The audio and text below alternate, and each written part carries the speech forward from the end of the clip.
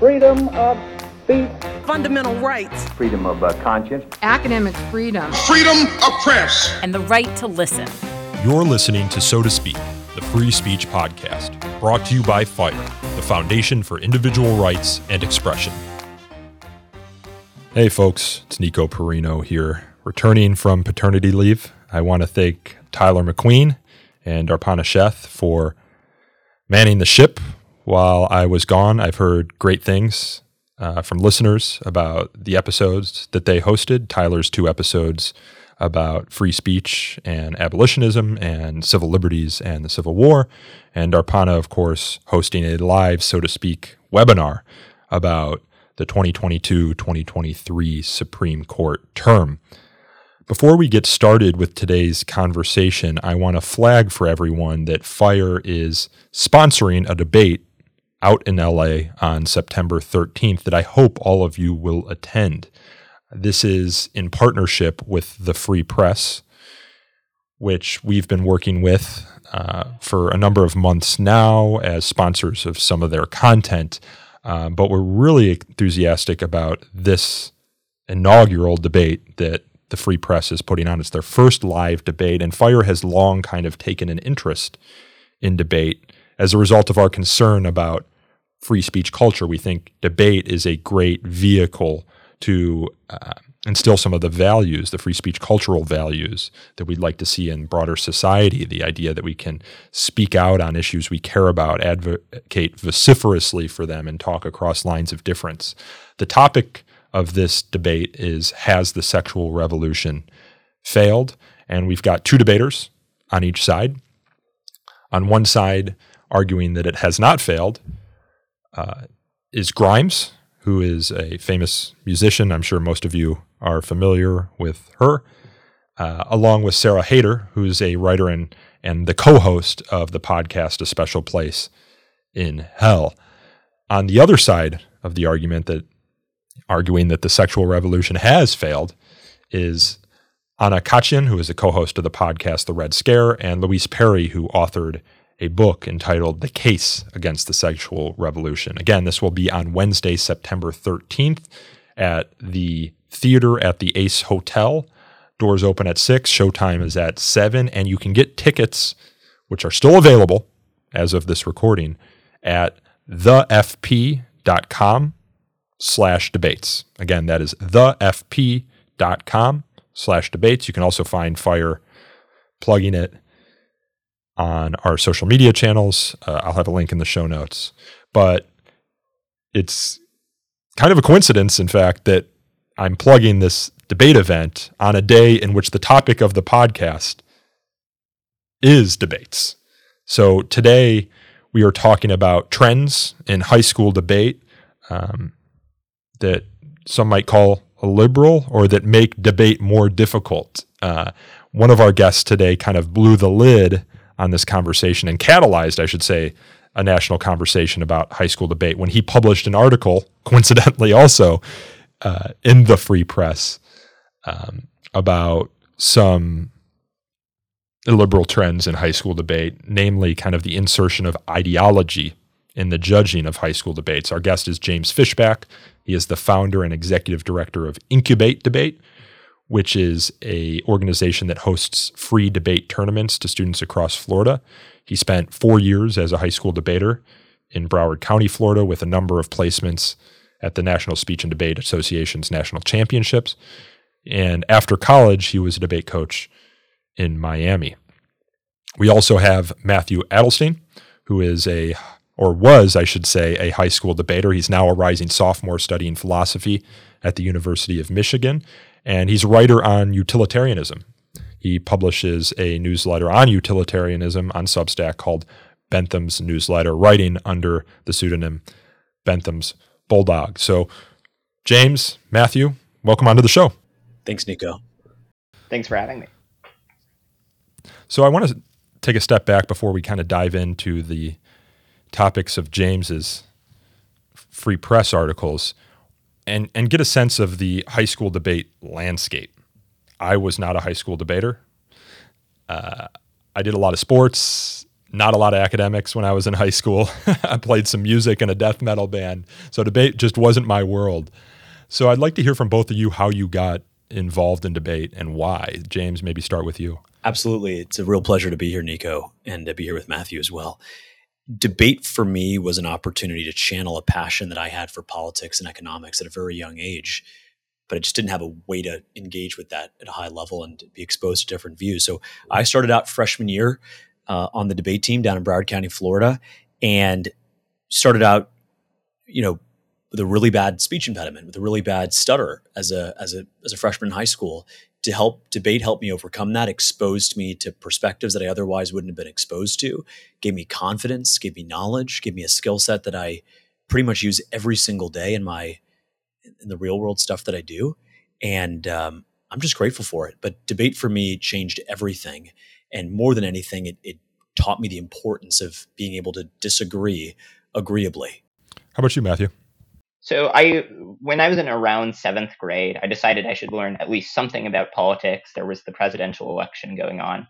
And so I started reading about politics, watching the various presidential debates, and I became quite interested in it. And so I began talking about it incessantly. I annoyed all the people around me. And so eventually, after talking about this so much, it was decided that I had to start doing debate just as an outlet for my, obsessive monomaniacal focus on politics. And so that's how I got into debate. I picked the high school that I did in large part because it had a good debate team, and I was just excited to do debate. And like what James said, debate really had a transformative impact on my ability to speak, on my ability to think about the world, and on my ability to do research about complex issues. I think I'm a better writer, thinker, and speaker as a result of debate than I would have been if I had never done debate. And Matthew, how does high school debate work, right? So I'm assuming each school has a club, and then those clubs debate clubs at other schools. Is there a national association that kind of organizes these debates? How do they work? Yeah, and what's like the typical format? Yeah, there is a national association. There are tournaments that are hosted, and so people will show up to the tournaments. They'll debate at the tournaments. Different events have different rules. So, for example, the kind of debate that I did in my last 2 years is known as policy debate. And in policy debate, there's one topic that's agreed upon for the entire year. And so you have to just do extensive research about a broad topic, like about immigration or criminal justice reform or water policy. And James, are debaters assigned a side of an argument, or do they choose it? How does it work? Yeah, it'll depend on the event. In the event that Matthew did, policy debate, he'll be assigned a side. In other events like congressional debate, which is very popular at the national level, students get to pick their own side. Gotcha. Okay, so James, in your article, you highlight National Speech and Debate Association, which I'm assuming is the largest speech and debate association in the United States. Is that like the premier one? That is the premier. It's the largest. It's the most storied. It has the largest impact nationally. It's the one with, I believe in your article, you note that it has 140,000 young debaters on its roster. Yeah, that's right. And that actually understates it because those are official members who are paying dues. The numbers are probably closer to 300,000. So in your article, you allege that this association, the National Speech and Debate Association, has been hijacked in some part by judges who are ideological, for lack of a better phrase, right? Who put together what are called paradigms that give debaters insight into how they judge debates and ultimately rule on who is going to be the winner. So can you talk about these paradigms? Absolutely. So Nico, the way a paradigm works, essentially it's an online profile.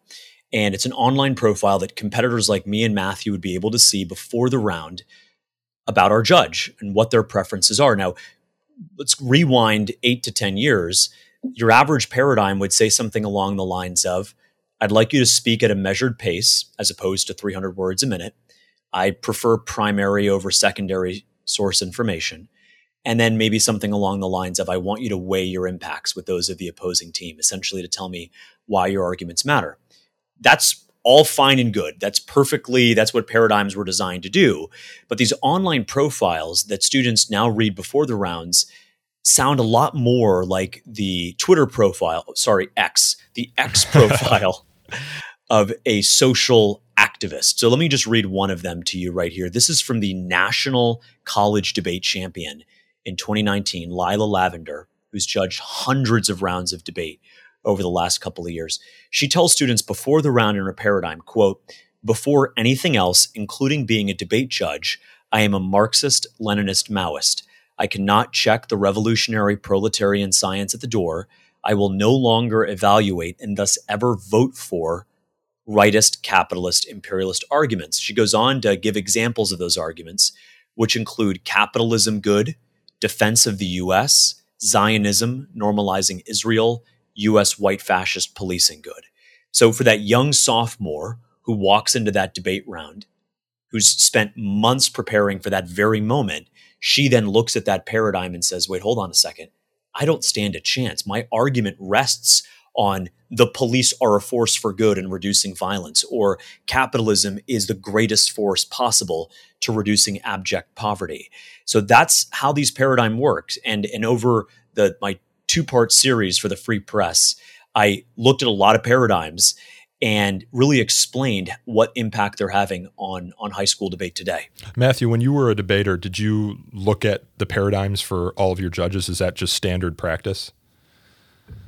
Yeah, before a judge judges you in a round, you would look over what their paradigm says. And in fact, the way that judge paradigms work, they're not just for the purpose of allowing the debaters before the round to know what's going on. They're also for the purpose of, before a tournament, you rank the judges, depending on how the tournament works. You'll often rank the judges from 1 to 6, where 1 is the ones you like best, and 6 the ones you like worst. And so you see the paradigms of every judge in a tournament often. And so you see the sort of torrent of judges expressing clearly ideological left-wing biases in their paradigm, describing how they prefer various left-wing arguments. And it just becomes very clear after you read paradigm after paradigm that there are lots of people who admit to being explicitly biased in favor of left-wing arguments. And there is not anywhere near the same kind of bias in favor of right-wing arguments. Yeah, that's what I was going to ask. Do you see it ever on behalf of kind of right-wing judges, the same sort of kind of prejudice against left-wing arguments? Have you ever seen something like that? I think we maybe found one paradigm that was like that, where there was one judge who seemed to express that he had a bias in favor of right-wing in favor of right-wing arguments. But this compared to just dozens and dozens of judges who express left-wing arguments. But I think part of it is that it's not just about, for every judge who admits to being explicitly biased, there are lots of other judges who don't admit to being explicitly biased, but who do things that are indicative that they have left-wing policy preferences. So judges who, for example, in high-level policy debate, it's the case that nearly all judges are perfectly happy if you jettison the topic and just argue about various unrelated things. Of course, the other team can argue for why we should actually discuss the topic, but if you argue that you should win without discussing the topic at all, the vast majority of judges in high-level policy debate are perfectly okay with that. People don't have to put that in their paradigm. It's just assumed that people will be like that. And so I think part of the problem is that because debate is so far left, the people who become judges are people who sort of survive the torrent of left-wing bias in debate. And then those people are almost all left themselves. And so then they become biased in the similar ways that the judges who judge them were. Yeah, I'm looking at it here, James, some of the other examples that you have in your first Free Press article, some quotes from different paradigms. I will drop America First framing in a heartbeat. I will listen to conservative-leaning arguments, but be careful. I reserve the right to end the debate due to anti-blackness. If you are white, don't run arguments with impacts that primarily affect POCs, people of color. These arguments should belong to the communities they affect. There's one here that it says, if you are discussing immigrants in the round and describe the person as illegal, I will immediately stop the round, give you the loss with low speaks, which is debate speak for low speaker points, give you a stern lecture, and then talk to your coach. I will not have you making the debate space unsafe. There's another who says, I'm extremely skeptical of capitalism good arguments. If you go for them, you better do a lot of analysis to convince me. Obviously, you probably only need to see a few of these in paradigms for judges as you're going through kind of the debate circuit to get a sense that this sort of bias exists. But is it widespread? I mean, would you say that these sort of ideologically tinged paradigms are the norm? I would say so. And I think Matthew's example is the right one. I wrote actually about what happened to Matthew at his final debate tournament ever at the Tournament of Champions in the fall of 2022. And what ended up happening was Matthew put out a tweet a couple weeks prior to the tournament that the other team, his opponents, deemed politically incorrect. The debate, Nico, was on U.S. water policy, undoubtedly an important topic in the country. And the other team didn't really address U.S. water policy. Their main argument was how Matthew Adelstein was an unmitigated racist. And so, and the worst part here is, by the way, anybody can say whatever they want, but the worst part here is that the judge actually took the opposing team seriously and then went on to excoriate Matthew himself. That judge, and I'm reading here, quote, of what that judge sent to Matthew afterward in his written decision. He said, quote, "A debate space where racist or violent people are not allowed is preferable to one where they are." And so here's the thing, is that judge, if you look at his paradigm to this day, and definitely when he was judging Matthew, we went back and checked, there was nothing to indicate that he would have done that. There's nothing in that paradigm that seemed to indicate that he would allow someone to hijack around on U.S. water infrastructure and the protection of water resources to make a debate about an ad hominem attack about a tweet that was irrelevant to the round in question. There was an article that came out this past weekend, actually, in Matthew Iglesias' Substack by a former debater as well, Maya Bodnick, and she actually put a number to this. And one way, sort of the litmus test that I think is the best litmus test on whether a judge is ideological to the point where they really can't make sense of it is cannot be an impartial adjudicator, is how willing, or rather, is the judge willing to seriously evaluate non-topical arguments? So if we come into a debate on NATO expansionism, and you argue that U.S. police are racist, and we actually can't debate this topic because U.S. hegemony is anti-Black and so on and so forth, a totally irrelevant argument, would you take that seriously? And what Maya's reporting found, and I checked it out myself and it all checks out, is that 3 out of 4 judges at the most prestigious national tournament would evaluate those off-topic, critical arguments just as they would a legitimate argument that is tied to the topic at hand. Yeah, I want to talk about Maya's article, but before we move there, I want to just ask Matthew to talk a little bit about his experience in April of 2022 at that prestigious Tournament of Champions in Lexington, Kentucky. I'll just review the tweet here because I'm sure our listeners are curious. It was the initial tweet was from Jeffrey Miller, who's actually been on this podcast before. He's a professor. We were talking about kind of neurodiversity and free speech issues. He tweeted out, "Name one thing that you personally feel is morally disgusting, but that you think rationally should be legal and accepted by society," to which you, Matthew, responded, calling people racial or homophobic slurs. Now, you said you misread that, but I think you can read that and say, okay, presumably you're saying that calling people racial or homophobic slurs is morally disgusting, but you don't think it should be illegal to do so.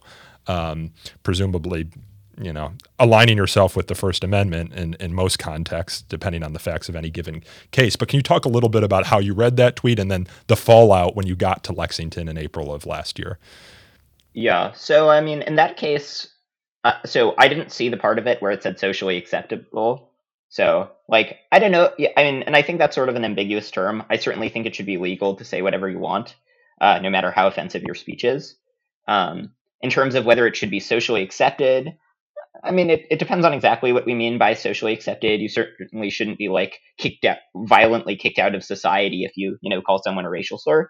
But I think that should be something for which you get pushback, and for which people see you badly. Yeah, but you could read that second clause of his tweet to be, it should be that legal standard should be socially accepted by society rather than what is said is socially. So it's kind of ambiguous and maybe a poorly drafted tweet. But it's it could be, different people can read it different ways. Yeah, I think it was a little bit ambiguous.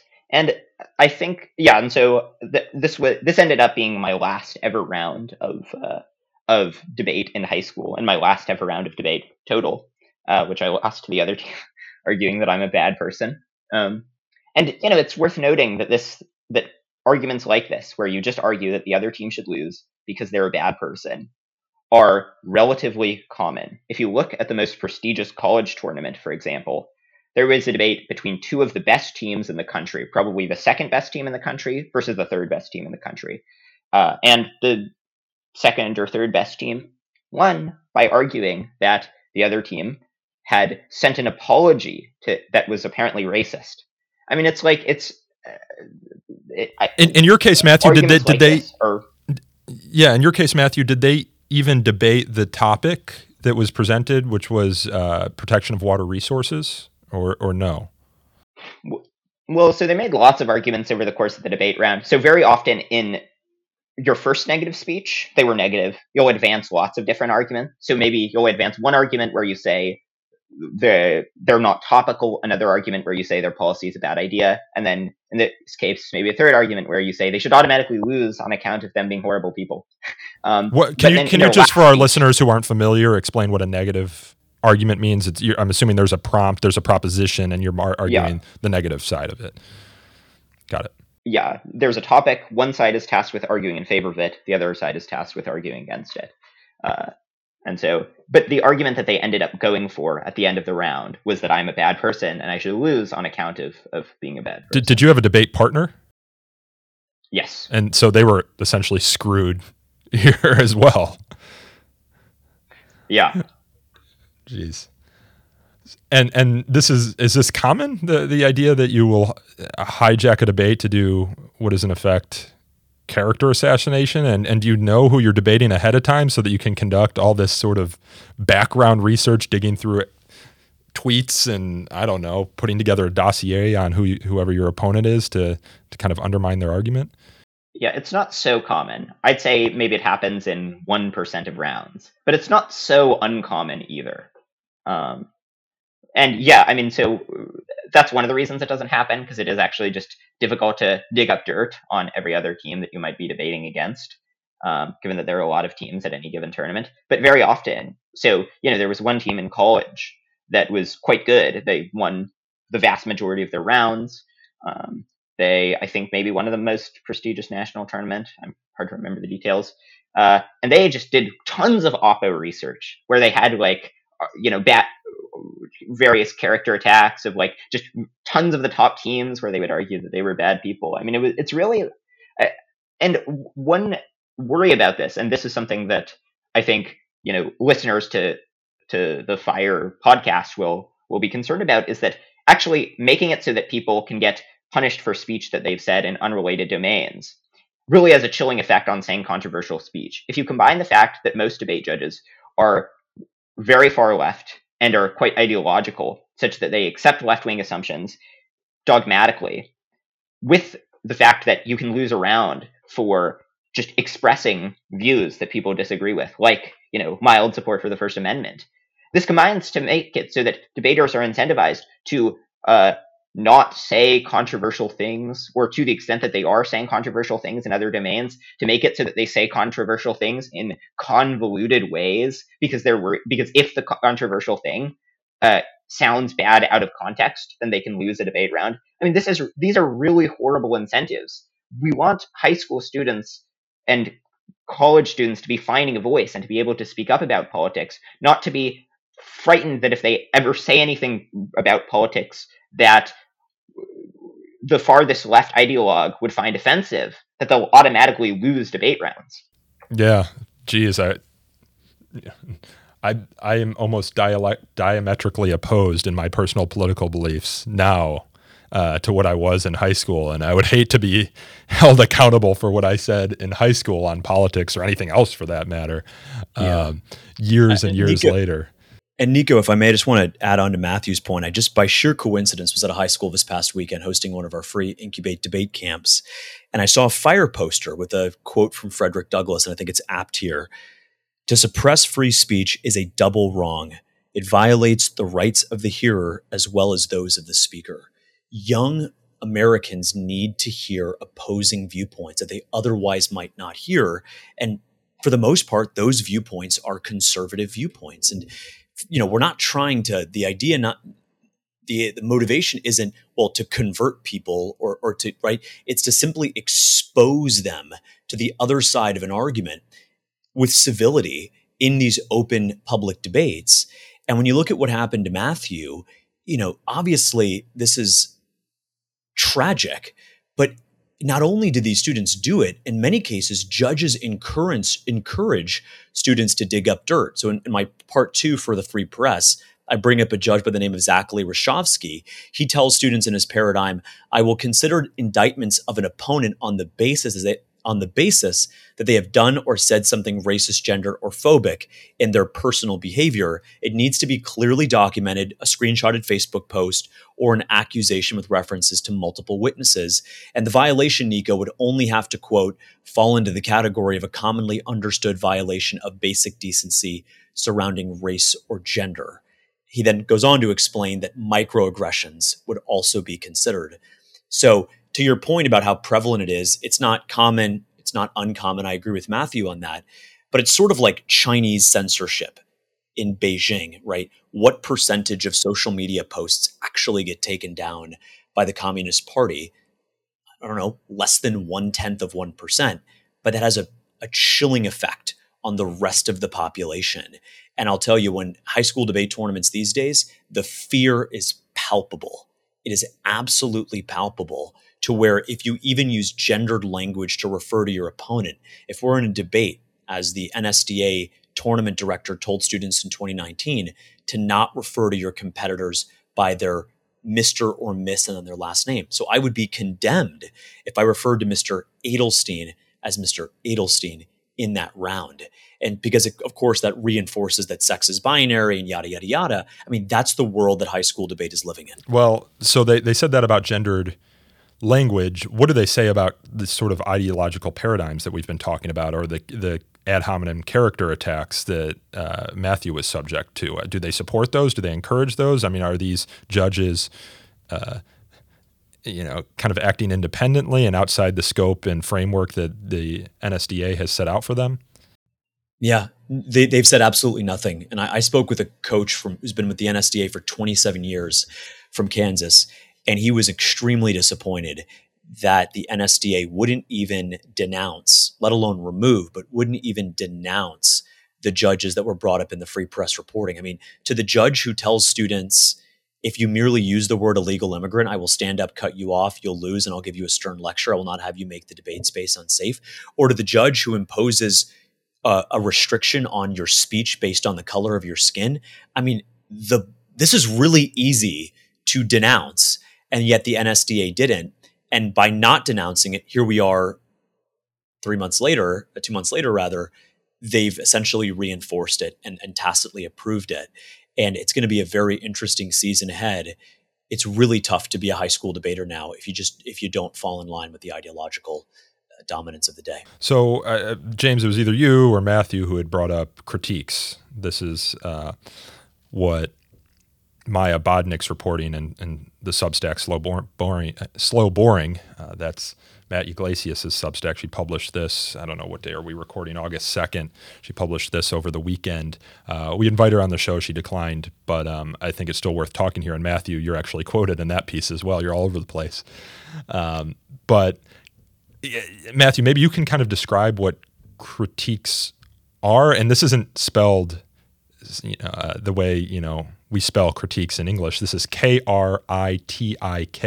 which I believe is probably German because it's maybe something that came from kind of the critical theorists in the Frankfurt School. But Matthew, I don't know if you have background here that you can explain what these are and how they're used in debate. Yeah, so the idea of a critique is that rather than addressing the topic directly, they'll sort of challenge the underlying assumptions of the other team. So they'll argue something like, so suppose, for example, that the other team proposes a tax on negative externalities to pollution, which is sort of the standard solution to pollution that seems to be supported by most economists, that get people to internalize externalities. The other team would say, look, this is capitalist ideologically, and capitalism's this horrible system, and so even if this policy would be good in a vacuum, the other team should lose because they're supporting the horrible capitalist ideology, and instead we should move away from capitalism. So there are arguments that, rather than directly addressing the question of whether the topic's a good idea or not, they seek to address sort of the underlying framework of the topic or of the other, something that's being argued by the other team. But very often teams will make critical arguments when they're the affirmative team, when they're arguing for the topic. And so when they do this, they'll just ignore the topic and talk about other things and then argue that they should win because they're talking about other things that are important.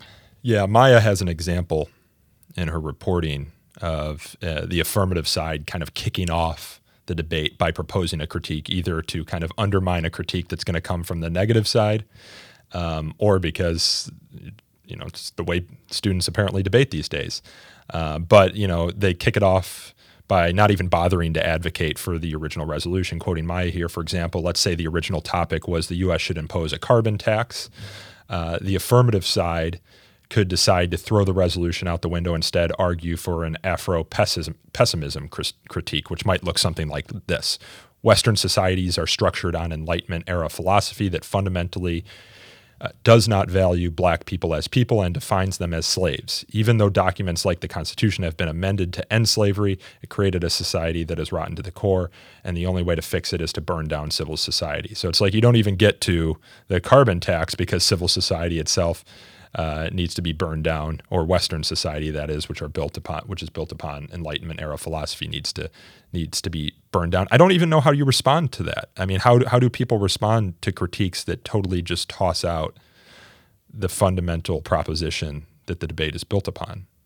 Well, so one problem is that critiques are notoriously slippery. So arguing against them is very much like trying to pin Jello to a wall. So take the Afro-pessimism critique. That critique, it's not convincing because it's a good argument. In fact, it's perhaps, one claim that's explicitly made by people who make the Afro-pessimism critique is that it is impossible for any policy to improve the lives of black people. Now, that claim is obviously false, and everyone who has thought about it for 1 second knows that it's false. There's no magical structure that exists that makes it so that every policy which might improve the lives of black people somehow is precisely offset such that it doesn't improve the lives of black people at all. But the reason the Afro-pessimism critique is convincing is is made in debate is that there are just a lot of tricks you can do with it. So, you make the claim that society can't improve for black people. You'll also have various arguments for why what the other team did was racist. Also have various arguments for why, even if it wasn't, just burning down civil society is a better alternative. And you can't simultaneously do the things that are part of civil society while also burning down civil society. And so, critical debaters have a sort of elaborate bag of tricks that make it surprisingly difficult to argue against. But what you do is you just go through the claims that they're making and argue why each of them are false. So, for example, you argue that burning down society, in fact, would be a bad idea rather than a good idea. You point out that our flourishing Western civilization is a good thing that's lifted lots of people out of poverty, that it is, in fact, possible for policies to improve for black people, and that proposing reforms to water policy is not, in fact, racist. Yeah, but you're making almost, it's just like almost a fire hose of claims that take more time to break down than to actually make in the first place or assert in the first place. But even then, you're building, if you take this in concert with judge paradigms, right, you're almost building a perfect rhetorical fortress for some arguments. So, okay, let's say you're discussing the carbon tax and someone decides to make an Afro-pessimism argument. Let's say that the person making that argument is a person of color. Then you go look at Lindsay Schroddick's paradigm that James highlights in his article that says that if you're white, don't run arguments with impacts that primarily affect people of color. These arguments should belong to communities they affect. So you make an Afro-pessimism argument. You're a person of color. You're a white person that's tasked with responding to that. You have some judges whose paradigms say that because the argument is primarily affects people of color, you shouldn't make those arguments. So it almost starts to seem like you're increasingly constrained if you're unwilling to play the game, or even by the nature of just the color of your skin in some cases, or at least in this judge's paradigm. Yeah, I think that's true. And that's one of the problems with these arguments, that the way that judges evaluate evidence for or against them is just completely and totally warped. So, I mean, imagine if a person in your daily life came to you and said, "I'm convinced that it is logically impossible for any policy to ever improve the lives of Black people." And you say, "Oh, why do you think that?" And they say, "Well, I read this article from a critical theory journal that asserted as much, and it used lots of big words." No one would be convinced. And yet, in debate, if one side asserts that, the world can't improve for Black people, and their evidence for it is abstruse critical theory jargon from some low-ranking critical theory journal published by Clown College, then that's seen as a powerful vindication of the impossibility of improving the lives of Black people. And in order to argue against that, the bar is extremely high. You have to provide, quite robust empirical evidence that the world can improve for Black people. When really, I mean, like, the bar, there are some claims that are so implausible that the bar for arguing for them should be very high. And yet in debate, judges treat these as if the bar is just basically is incredibly low, such that the burden for arguing against them is very high. So it would be as if, in debate rounds, it was seriously being debated whether the earth was flat. And then judges had a heavy bias in favor of the arguments, establishing that the earth was flat, rather than establishing that the earth was flat. They have the bar for implausible arguments is much lower than the bar for plausible arguments. You mentioned critical theory a couple of times. I think it's worth us just kind of breaking that down and then and looking at kind of how it influences high school debates. I mean, critique is a form of argumentation that comes from critical theory. I'm actually reading 2 books right now, Grand Abyss Hotel, which is about the Frankfurt School, and the Institute for Social Research, and some of the kind of philosophers that stemmed from that school, including Herbert Marcuse and Max Horkheimer and Theodor Adorno. And then I'm reading Chris Rufo's latest book, which talks a little bit about critical theory and his kind of perception on how it's infiltrated institutions within America. But correct me if I'm wrong, Matthew, you're the philosophy student. Critical theory posits that it's power structures in society that matter, and less so individuals, and a lot of social problems stem from those power structures rather than kind of how individuals independently might operate within society. Yeah. I mean, that's a lot of what they say. I mean, often the claims that they're making are very hard to pin down because they'll speak in this sort of abstruse jargon that's like very hard to understand. So, I mean, for example, I think the clearest vindication, or the clearest case against the reliability of critical theory came from Alan Sokal's experiment, where he published a paper about physics that was just total nonsense. It was a joke, but it used lots of highfalutin jargon and lots of critical theory vocabulary. And then he sent it to a high-ranking critical theory journal, and it got published. And then later, this happened with a bunch of other people: James Lindsay, Helen Pluckrose, and Peter Boghossian, I think. They also got a bunch of them published. The arguments are very implausible, and it's been shown that the journals that produce these arguments are willing to publish total nonsense, and yet in debate they're treated as if they're like super reliable arguments, and as if just the fact that something is asserted by a critical theory journal using lots of jargon is a really good reason to believe it, and you have to provide tons of evidence for why it's wrong. Yeah, James, in Maya's reporting, and I think you noted this earlier, there are some debate formats where this is like 2/3 or more of the arguments that are made. And I think she's only looking at kind of semifinal and final rounds in the Tournament of Champion. And she breaks down kind of where these arguments are most common, highlighting 3 debate formats. And I think it'd be helpful for you guys to kind of explain those to our listeners. There's a policy debate format, there's a Lincoln Douglas format, and a public forum format. What are these different formats, and why do we see far more critical theory or critiques in the policy format, where it's 67% of the debates in the semifinal and final rounds featuring critical theory, as opposed to like public forum, where it's only 12.5%? Yeah, I'll actually leave that to Matthew, since he was the policy debater. But I'll just note before then that it's not just, obviously it's a really, really high bar to be able to to have an argument against a critique. Maya brings up in a reporting, and I found this in mine as well, that you can't respond to a critique by trying to invalidate what they're advancing. So, for example, you can't respond to a Marxist critique by saying that Marxism is wrong and capitalism is good. You have to explain something like, Marxism doesn't go as far as Afro-pessimism. And you have to it's a race to the left. Who can be the bigger progressive in that? And so just to put some words behind that, 3 out of 4 policy debate judges at the most recent Tournament of Champions entertaining, what do they actually tell students in their paradigms? Quote, I am frequently entertained and delighted by well-researched critical positions, or critiques are my favorite arguments to hear and were the arguments that I read during the most of my career. I've exclusively read variations of Marxism, Leninism, and Maoism, and happy to evaluate these debates. So this is the biggest issue here, Nico, is that judges are not just accepting tacitly, no, they're encouraging this type of argumentation. On Twitter a couple days ago, I tweeted out that it wouldn't be all that different if you went to a spelling bee, stood up there when it was your time to spell, let's just say cisnormative, because that's the word that the critique, cis heteronormative. It's your time to spell that word. And then you go up there and say, you know what? Spelling is merit, and merit is rooted in white supremacy. And I'm not going to spell, I'm going to play the guitar. And then you bring out an electric guitar and go on the riff from Gypsy, which is a really great one, but I probably shouldn't say that because that's not politically correct to use that word. So, or whatever the case is, right? And so that is just as bizarre and inappropriate as it would be during a debate on US water policy or on NATO expansion to say, no, hold on one second.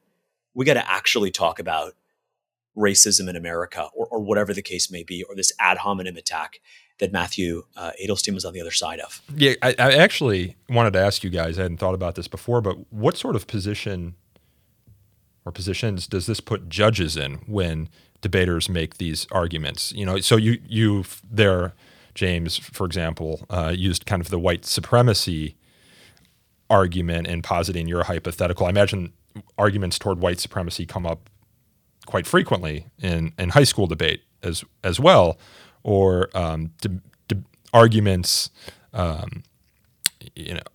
about oppressor or oppressed, right, on the side of marginalized communities. I can imagine if you're a debater and they're making the argument that the other side's argument is white supremacist, if you're a judge, you don't want to be seen to be favoring white supremacy, right? It's like I think Herbert Marcuse called this sort of framing linguistic therapy as a way of kind of like shaping language to almost emotionally manipulate people, because no one wants to be seen as a racist or a sexist or a white supremacist, right? So you frame the arguments that way, and then the people on the opposite side are almost on their back feet, and then you have all the listeners, in this case it might be the judges, who don't want to be seen or be claimed to be supporting those white supremacist arguments. So it's like it almost puts, I imagine, the judges in a tough position too, if they wanted to support kind of the fundamental premise of the debate, which is the policy that's being debated.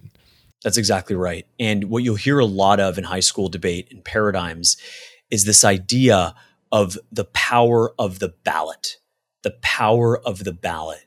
And Matthew knows this term because that last debate round ever he competed in, the judge told him, quote, the ballot has a transformative power to challenge white debate norms where it is okay to let racist or violent activity slide. I feel as if a lot of judges take this way too seriously, as if their decision to vote for Matthew over the team that says that Matthew is racist, by voting for Matthew, they would be complicit in his ostensibly politically incorrect tweet that is unmitigated racism per the other team, right? So there's a lot of that to it as well, that these judges, they really have to pinch themselves and be reminded of the fact that this is an purely educational activity that's designed to expose students to different viewpoints, to build up critical thinking and public speaking skills and argumentation. It's not about your own politics. And a lot of judges have a hard time separating the role as an impartial adjudicator with their own political beliefs. So when a student goes up there and says, you know what, Israel has a right to defend itself, there are judges out there who would say, I can't possibly vote for that argument, even if it objectively won the round, because if it gets out to the rest of my local debate circuit that I voted for what they would probably deem a pro-apartheid argument, that I will face social stigma as a result. And so this is the toxic culture that has become high school debate, where the students, the judges, the coaches, everybody is looking over, everyone is worried about the person behind them or doing something or saying something that might lead to them being socially ostracized from this activity. Matthew, do you have anything to add there? Yeah, I think that's largely true. I think part of the problem is that part of the reason why debate is so far left is that judges are worried about backlash and so on. But I think also a lot of it is just nearly all debaters are far left, and so left wing signals of allegiance to left wing policies are seen as totally innocuous, and things that are treated as very normal among left-wing people and not at all normal among right-wing people are treated as are like quite ubiquitous in debate. One of my favorite philosophers, a guy named Michael Huemer, has an article called "Why Not Shibboleths?" And the basic point is that very often in lots of spaces like debate, you'll have people just doing very innocuous things that signal left-wing allegiances. So he gives this example of, imagine that every time you went into a room, everyone just had a little Trump flag at a debate tournament. Well, you would sort of sense that debate was kind of far right. Well, in debate, it's not the case usually that people have Biden flags. So very often people will have laptop stickers that do actually signal their political allegiance. So I think, like something like half of debaters have some laptop sticker that describes some left-wing policy. But it's not just that, it's the vernacular that's common in debate. So for example, debaters frequently talk about psychic violence. I remember, when I first went into debate, I was sort of a libertarian, and I just found the term psychic violence to be just a bizarre term. I mean, how can, words, what does it even mean unless you're like using telepathy to attack someone? But psychic violence apparently means when you say things that are offensive. And lots of left-wing people use the term. I've never heard a right-wing person use the term. And so it's like the way in which debaters talk is a way that exclusively left-wing people talk, such that it's very clear to everyone that the community is left and that right-wing arguments will not be tolerated. Or another example is a huge portion of judges have pronouns in their bio or in their judge paradigm. I don't know of a single conservative who puts their pronoun in their bio. I know of lots of liberals who do it. So it's like just all the things that are done in debate are done to signal one's political allegiance to an ideology, to a tendentious ideology that's disagreed with by about half the country. And so it's sort of no surprise that left-wing arguments flourish. Yeah, James, in your reporting, you talk about one student at the 2018 NSDA National Tournament in Fort Lauderdale who wrote an open letter on Reddit about her experience. And the student made conservative arguments during the debate tournament, and she said, I believe it was she, could be wrong though. Yeah, she later posted, and this is portion of what she said. I really did not appreciate your words toward me after the round. She's talking to the people who were in the audience. I did not appreciate the spectators, competitors wearing shirts with matching sentiments, following me around in my next rounds. I understand I speak fast sometimes, and I often unknowingly use words that offend certain groups of people. Also, I'm really sorry that my attire did not fit your standards. I know about the stain on my shirt, but it is really all that I had. Suggests maybe some like classism there as well, if that's really all that she had. But her, Matthew, what you just said about the kind of subtle use of language in these debates, what she's saying there is suggestive of the fact that she doesn't speak kind of in that left-wing dialectic, and as a result, she's unwittingly perhaps stepping on landmines that only those on the left might be aware of if you keep up with the kind of dialogue surrounding left-wing issues, or their approach to those issues, I should say. Yeah, I agree 100%. And this tragic case of this young girl, to add what you said, the judges and students were following her around wearing shirts that said FUCK Trump. And because she, quote, she committed the crime, in her words, of, quote, unknowingly using words that offend certain groups of people. And this was something that, I looked at it in part 2 of my reporting for the Free Press, was a lot of judges saying things in a very cute and subtle way that were very political. One of the things, the pronoun in bios is one of them. But to Matthew's point, but this idea of judges telling students in their paradigms not to make transphobic arguments. And there were over 24 of those judges at the most recent national tournament in Phoenix. And I emailed every single one of them and I asked them, what is a transphobic argument? And only one of the 26 got back to me and declined to answer. I actually listed 5 potential arguments and asked him to rate which were transphobic. And the reason why, because I suspect that what is transphobic for them is something that 70% of Americans would likely agree with. The idea that children cannot consent to permanent sex changes, or that a 14-year-old girl cannot consent to a double mastectomy or a so-called gender-affirming hysterectomy. These are voices and perspectives that are desperately needed in high school debate. There's an Axios Ipsos poll from a couple months ago that found that 70% of young Democrats would not date a Republican, and 40% of young Republicans would not date a Democrat. And those numbers ought to be 0, right? We should not be prejudging any type of relationship with someone on the basis of politics. And so at a time when the country is so deeply divided, to tell people you can't make a, quote, transphobic argument, that if you're white, you can't even talk about urban violence in places like Baltimore or Chicago, it's antithetical to free speech and open debate, and it's fundamentally un-American. To close out the conversation here, I want to ask, go ahead, Matthew, you can give closing thoughts on that. Yeah, just to add on briefly to James's point, I think this is true. I mean, one sort of amusing instance of this was there were lots of people. So James hosted a Twitter space a while back where people who disagreed with this reporting could explain why they disagreed with people who disagreed with the Free Press articles.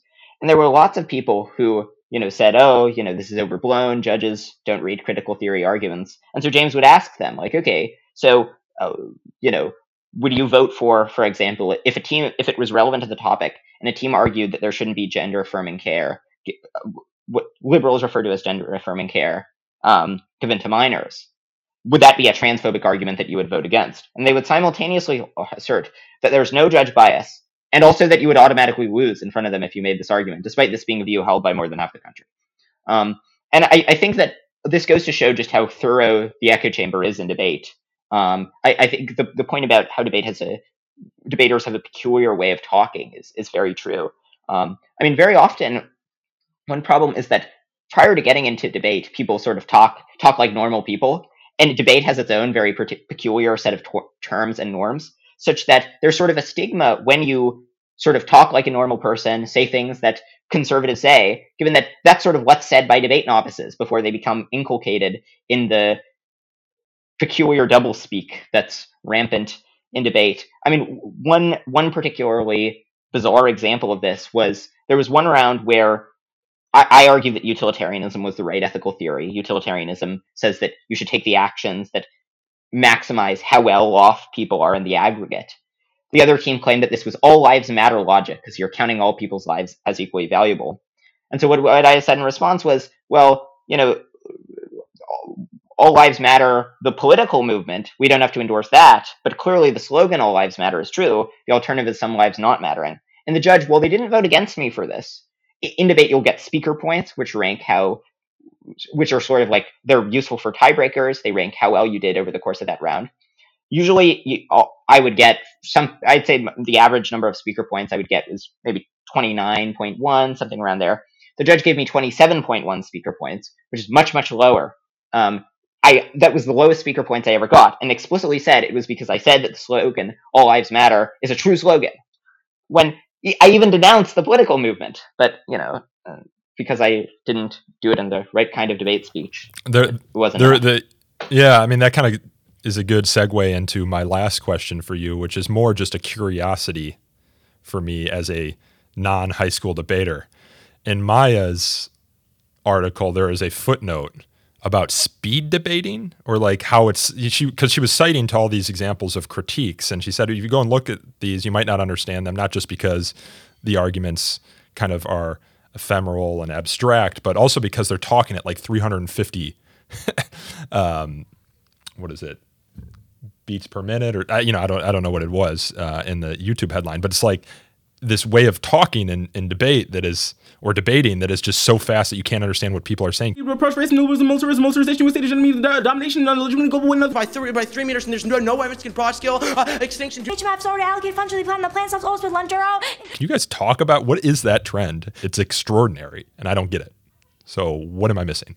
I'm actually sort of more sympathetic to this than I think a lot of other people. I think, so debate at the high levels is much more of like a technical point scoring game than it is about persuasion. And that's sort of for better or worse, I think largely worse. And so as a result, as long as you're making the points, it doesn't really matter how fast you make them. And so there's an incentive to talk quickly. I think that one problem is that policy debate has a very weird norms for citation, where after you read a claim that's backed up by evidence, you have to read the words that the evidence says that back up the claim. This is not how any academic uses it. Academics use footnotes where they'll make a claim and they'll say this is supported by this source, rather than having to read provide a full paragraph of what exactly the source said. And so as a result of that, the way debaters talk is just because of this really inefficient citation style that's demanded, it's just really inefficient. And so they have to talk quickly to make any significant number of points. So, I think, in my ideal world, people would talk much more slowly, but also this bizarre citation style where you have to read entire paragraphs in order to make claims backed up by evidence would also be done away with, so that we'd make a similar number of points. But if we can keep the citation style, then you would just get the unfortunate result that debaters would make 1 point a minute. Just that things would be very slow and inefficient. So I think, given this bizarre citation style, speed talking is worth keeping. Oh, that's interesting. So it's, yeah. As a non-debater, I didn't know what the incentives were for debaters, and it sounds like speed talking is a result of certain incentives. Because when I think about, and this isn't debate necessarily, but speech, I think about some of the best speeches. A lot of it is knowing when to command silence, speak quickly or slowly, kind of having that natural narrative arc. Like if you look at Roosevelt's speech after the bombing at Pearl Harbor, December 7th, 1941, a day which will live in infamy. It's like he's 5 or 6 words he takes 10 seconds to say because he's trying to make an impact. You look at Churchill's speeches during World War II as well. Again, these aren't debates, these are speeches, but they're deliberately kind of, it's almost musical the way that they're speaking as a way to kind of make an impact. And I didn't realize in debate that there's this kind of citation incentive that incentivizes folks to speak fast so that they can get as many citations perhaps in as possible. That's interesting. Yeah, debaters sort of replace the normal way people speak eloquently with just when there's a point that's especially important, they just say it more loudly rather than the way normal people speak. Yeah, and these aren't terribly fungible skills, and I think that's the issue, right? We can talk about speed, and maybe Matthew and I disagree on it. Sounds like it, but the idea to dig up dirt, ad hominem attacks, hijack a debate, jettison the topic, talk about X when you really should be talking about Y. So great, you win. You might get a scholarship, but at the end of the day, 10 years later, are these skills that you can actually use in your day-to-day life? And the answer is no. Yeah, I think that's definitely true. And if you look at a lot of the debaters who read critical theory arguments, they're now embittered Twitter English majors who have nothing going for them and who are not doing much in life. Yeah, just being on Twitter in general. Although, James, you seem to really love Twitter Spaces. So I'd encourage our listeners to follow you if they want to join one of those Twitters. What's your handle, James? It is J_Fishback, just how it sounds. Yeah, and Matthew, do you have one that's public that you want to share? Or do you not do Twitter? Yeah, I don't remember what the handle is off the top of my head. Yeah, you escaped Twitter after that. But if you just type in Bentham's Bulldog, it'll come up. Yeah. So by kind of way of closing here, I'm assuming since you both, Matthew, you were cited in James and Maya's article. James, you've published 2 articles. You've been hearing from a lot of folks. What's the sense from the general public? Are they like me who kind of was unaware of this world and is absolutely shocked by how it's kind of become hijacked by ideology? Or is there a lot of people, kind of additional people coming out of the woodwork saying, yeah, this is such a problem. Thank you for shedding light on it? Yeah, I've got a lot of people who've reached out since part one came up in the Free Press at the end of May. I'm most encouraged by the judges and the current judges and students who reached out and thanked me for writing about this, because they didn't feel like they were able to bring up this point, but something they've had, it's been with them for a while, these concerns, these criticisms. And really, we've got to fix it. And, I've started my own nonprofit debate league, Incubate Debate in Florida, but that's not going to fix this problem nationally, to tell you the truth. We need competing institutions.